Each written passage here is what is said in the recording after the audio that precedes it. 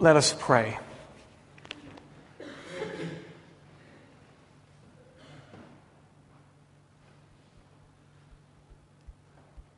Father God, as we come just now, we pray back to you and repeat the words of one of the verses we've just sung. May the word of God enrich us in our hearts from hour to hour, that all may see we triumph only through his power. Lord, speak your word to us now so clearly. Show us the scope of what it is that you call us to in Jesus, and change us, we pray. Amen.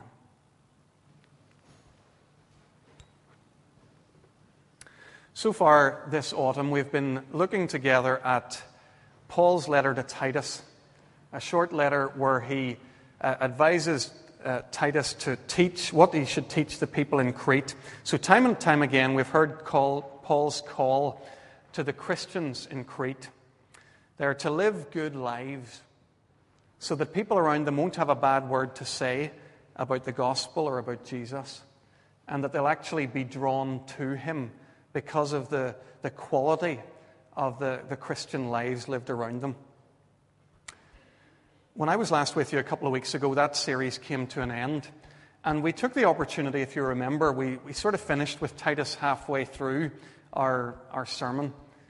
And we took a moment to pause and to reflect honestly on what we'd been learning. We thought about this teaching in the Bible that Christians are to be transformed, that they're to live eye-catching lives, the kind of lives that people around them really notice and pay attention to. And we had to admit that this isn't working in our churches, at least not in a consistent way. We're not being changed in the ways that Paul is talking about. We're not being made good in the ways that he's calling us to. I've had a chance to think about that a little bit more since I preached that sermon a couple of weeks ago. And I want to balance what I said then about the small numbers of Christians who show this radically transformed life by drawing attention to individual people who clearly are living it out. There are people, and some are here this morning, and when I take a step back and when I look at them and how they live, I can see that they are different people, entirely different than they would have been had they not encountered and been changed by Jesus Christ. So I said 2 weeks ago that it's not working. Today I want to say that, yes, it is working, but it's the exception rather than the rule. So this morning we begin by saying that truly transformed Christians do exist, but at the same time we admit that they're relatively thin on the ground. And that's a huge problem for the church. Because so long as it's only a small minority of God's people who are really being changed, we're going to continue with the impression that this is an optional extra.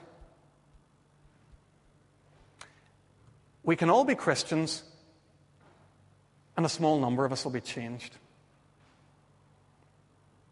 Being transformed into the likeness of Christ is only for the really conscientious, the keeners. But it's not something for all of us. It's not something that all Christian people should expect or strive for. I want to challenge that thinking this morning, and I want to spend the time available to me by showing you from God's Word that transformation into the likeness of Jesus is right at the heart of what Christianity is all about. It's not an optional extra. It's a non-negotiable. Kirkpatrick Memorial, if it's to be a church of Jesus Christ, it must be a church where we're expecting to be changed and to become like Jesus. We ought to expect, in Paul's words in his letter to Titus, we ought to be expecting that, yes, God will make us good. I chose this morning's reading from 2 Peter. If you have it open in front of you, make it available to you there. 2 Peter chapter 2, verse 1. I chose it not because I want to preach this passage this morning, but because there's one astonishing claim in there, and the whole gist of it supports what we're going to think about this morning. Look at verse 4. Peter tells this congregation that God's given them His goodness and His glory and His power. And then he says, why? So that through them you may participate in the divine nature. What an incredible thing to say. These things that God gives you allow you to participate in the divine nature. It sounds almost blasphemous. Is Peter really telling these people that God intends them somehow to share in His nature? Or in other words, to become like God? Peter, we're Presbyterians.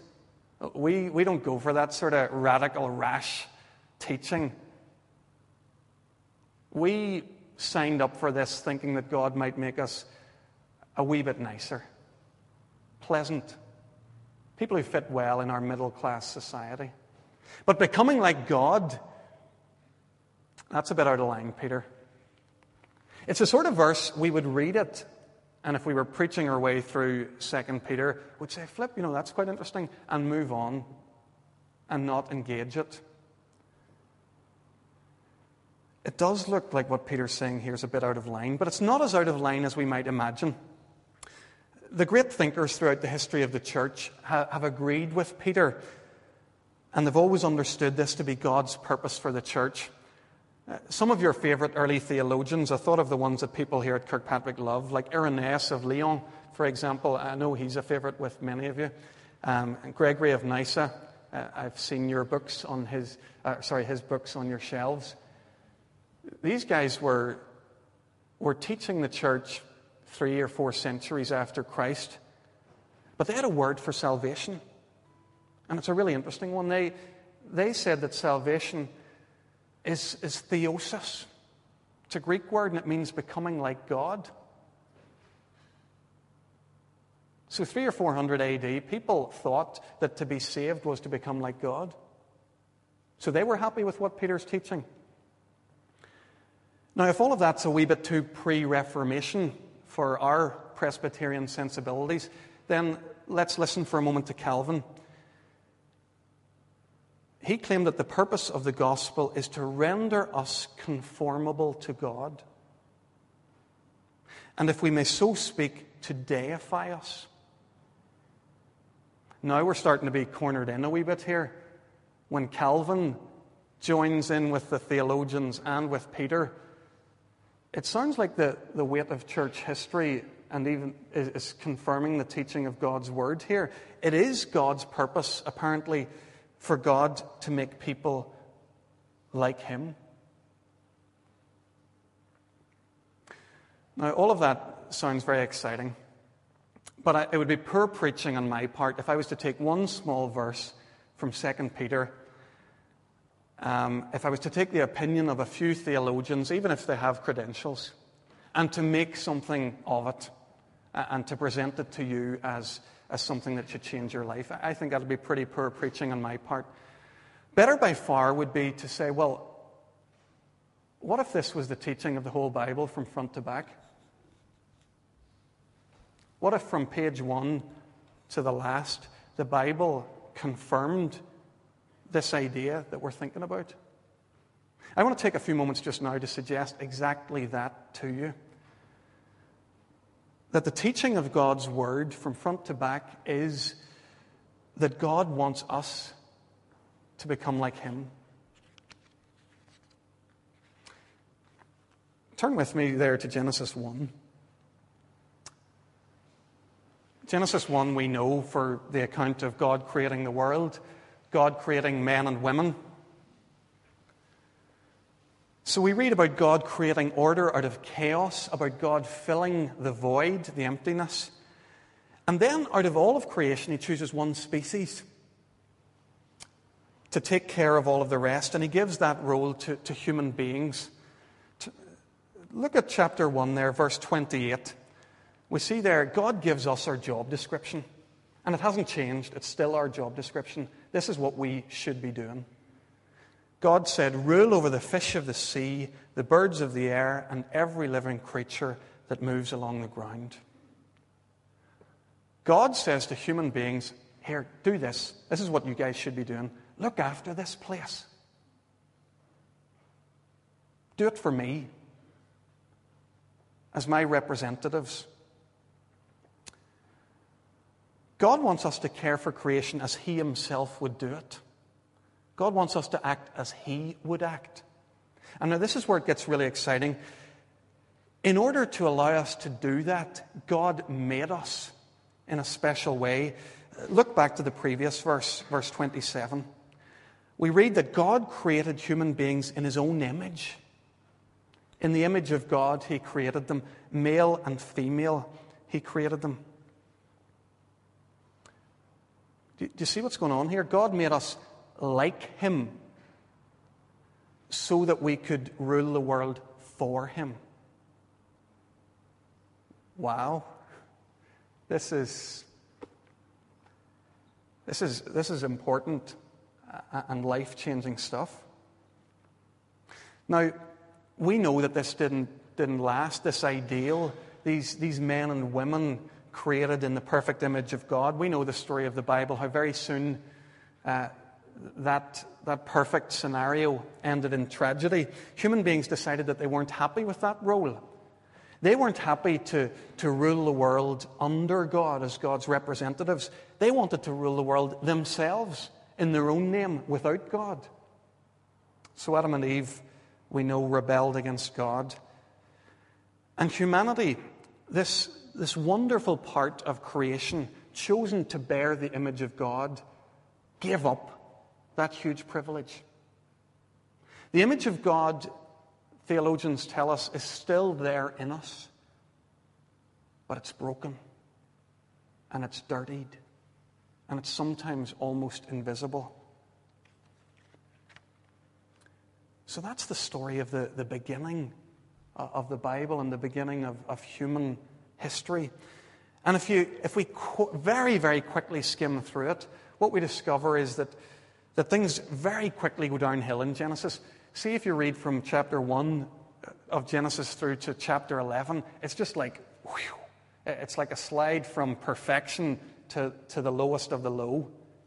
But then in chapter 12, things change, because it's at that point that God chooses Abraham. He chooses one man and his family, and He says, through you, I'm going to bless the world again. Through you, I'm going to recreate a community of people in whom the image of God is once more visible.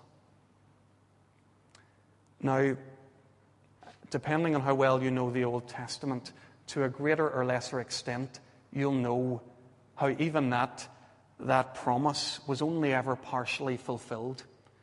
We have learned about Abraham's family in some of our services here over the last few years. Do you remember learning about Abraham himself, about Isaac and Jacob, and now Joseph in our evening services? These guys are all flawed. The image of God, if it's in them, is still hidden. It's still broken. If you look at the history of God's people, these early fathers of God's people failed. They then had leaders called judges. Eventually, they didn't do any better. Then they had a series of kings who repeatedly failed to lead God's people in the way that God wanted them to. There was one of the kings actually who stood out a wee bit. Not because he was perfect, but because he had this wonderful capacity to love God, a wonderful life of God in him, and that was King David, a man after God's own heart. And if you read the story of King David, you find that God makes a promise to him. God promises that a new king is going to come to rule humanity in the way that God had always intended. One day, the image of God was once more going to be perfectly visible in a human being. Now, you know where we're going with this, don't you? Whenever we enter our Advent season in a few weeks' time, we're going to remember that David did have a son or an ancestor who ticked that box. Jesus Christ, the Messiah, Emmanuel, God with us, Son of David. You see, ever since Adam and Eve, God had been looking for a human being in whom his image could once more be perfectly seen.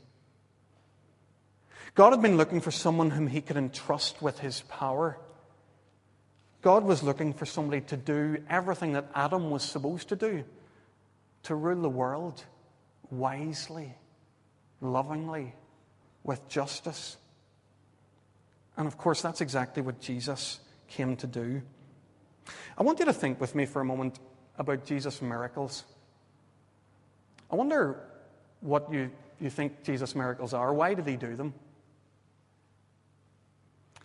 I think a common enough, and probably the most common answer, is that Jesus did miracles to show us how powerful he was, so that we'd believe in him, believe the things that he said. I wonder if there isn't a different way of thinking about the miracles of Jesus. They're God's signs to tell us that finally the man with the perfect image of God is among them. For the first time ever, there's a human being to whom God can give all the power that he wants to, knowing that he will deal with that power exactly as God would. Folks, that, I think, is what Jesus' miracles teach us. Jesus demonstrated when he walked on the water, and he was able to also to calm the storm. He demonstrates that he has complete power over nature. Do you remember how he heals the sick, he feeds the hungry, he raises the dead? He's using his powers to do exactly what God would do. The image of God is perfectly in him. Now, with that story of the Bible as a backdrop, some of what we read in the New Testament really starts to make sense. And I want to look at a few verses just quickly. Whenever Paul tries to teach us about the importance of Jesus, one of his favorite ways of talking about Jesus is comparing him to Adam. He says, here's a second Adam. And he's making the point that for everything that Adam got wrong, for all the ways in which he didn't live up to the job description that God gave him, Jesus got it right. Jesus is the new Adam, the one who shows us perfectly the image of God. And Paul goes on to teach actually quite a lot along those lines. Think of Colossians chapter 1, where he tells us that Jesus is the image of the invisible God. He's saying that Jesus is the perfect human being because he does what human beings were always made to do, to be a reflection, to give an image of God. And again, I think this is where it gets almost to be unbearably exciting. Christians, the people who love Jesus Christ, who have his Spirit in them, they're called to become like him. We're called to enter into this as well. In Romans chapter 8, verse 29, Paul says that we've been chosen by God to be conformed into the likeness of his Son, that he might be the firstborn of many brothers. Did you get that? God wants us to look like Jesus. God wants us to look so much like Jesus that there's a family resemblance. That people who see us like a brother or a sister of Christ. He wants us to be conformed into the likeness of his Son, that he might be the firstborn of many brothers. It's mind-blowing.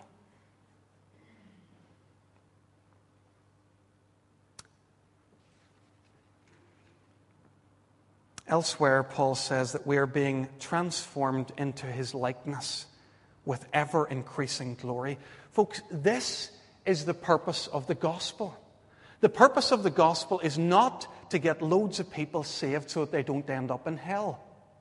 The purpose of the gospel is to save us from hell, to make us into this.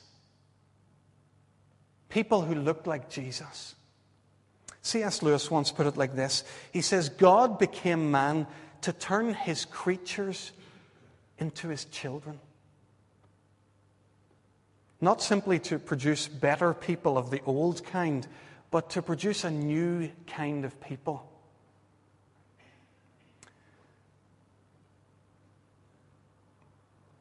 A few moments ago when we were starting out, I made the claim that this transformation, this becoming like Christ, it's not optional. It's not an optional part of a Christian's experience. It's non-negotiable. This is what it means to be in Christ. It's the point of the whole exercise. Can I remind you again of a couple of the quotes I used a couple of weeks ago from John Stott and from C.S. Lewis? John Stott, in his final public address, the last time he got to address God's people, he said this: God wants his people to become like Christ. Christ-likeness is the will of God for the people of God. And I shared with you as well C.S. Lewis's vision for the church. The church exists to produce little Christs.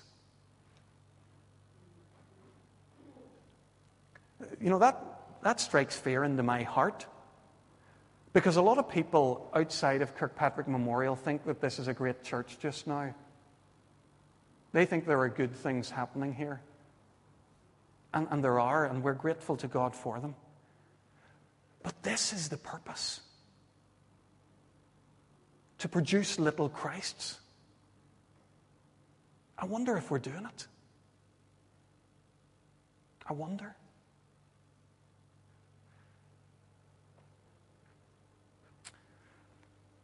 There's a danger, after all we've been thinking about this morning, that I want to deal with briefly before I close.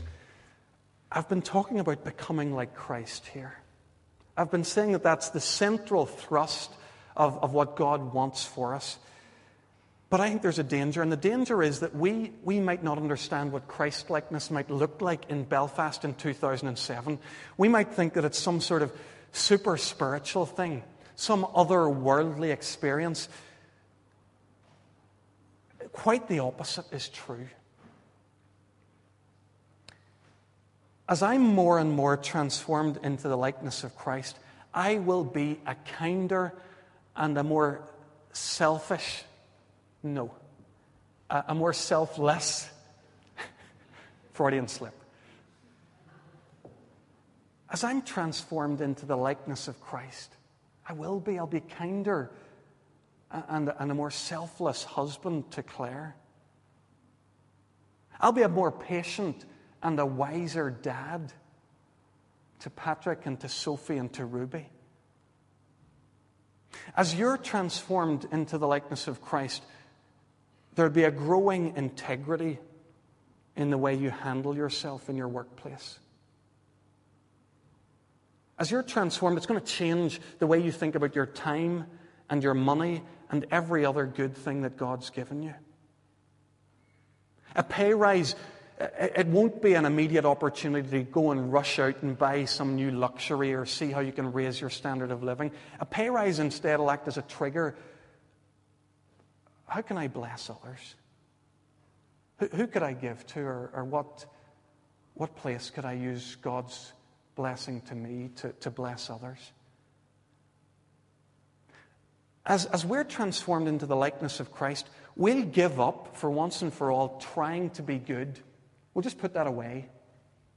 That habit of a lifetime, that thing that's been defeating us for 40 or 50 or whatever number of years we've been living, we'll just put that away. And instead, we'll try and become the kind of people who actually are good and naturally do good things.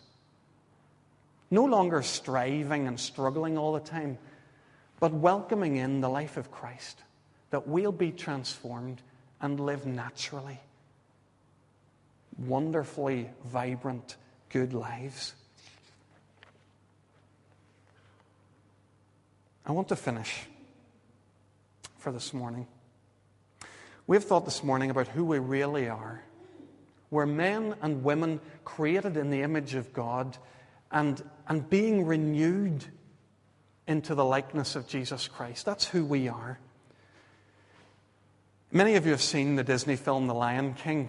Well, if you have kids, you have, or if you're anywhere near kids, you maybe have had the chance to see it. It tells the story of Simba, a young lion cub. He was born to the ruler of the animal kingdom, and at one point he witnesses his father's death, and he wrongly assumes that he had something to do with it. So he takes himself off. He can't bear anymore to be in community. He skulks off into the depths of the jungle. He spends his time there with a couple of wasters, a meerkat and a warthog. And he just settles in to his new life, his life there in the jungle. But all the time, even in those surroundings, there's something that nags away at his soul. And then one evening, he has a vision of his father speaking to him. He sees a face in the clouds. And his father says two very simple things to him. He says, "Remember who you are." And he says, "You are more than you've become." I wonder, could there be a more appropriate message for the human race than this? Could there be a more appropriate message for us on this Remembrance Day early in the 3rd millennium? Remember who you are. We're creatures of the Most High God with His image in us. It's there in each one of us. God has created us to rule this world under Him, to live for Him and for His glory. Where that image is broken, God wants to restore it. Remember who you are. You're more than you've become. Now that we've seen this, now that we have even a small glimpse of the huge dignity that God has given us, how can we ever again settle for just being nice, being polite, pleasant people, as though that is what God has called us to? God has called us to become like Him. Let us pray.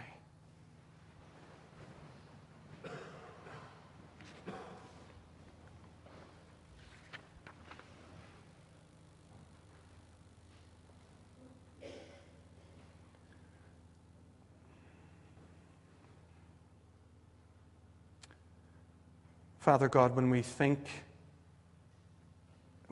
back on the calling that you placed on human life,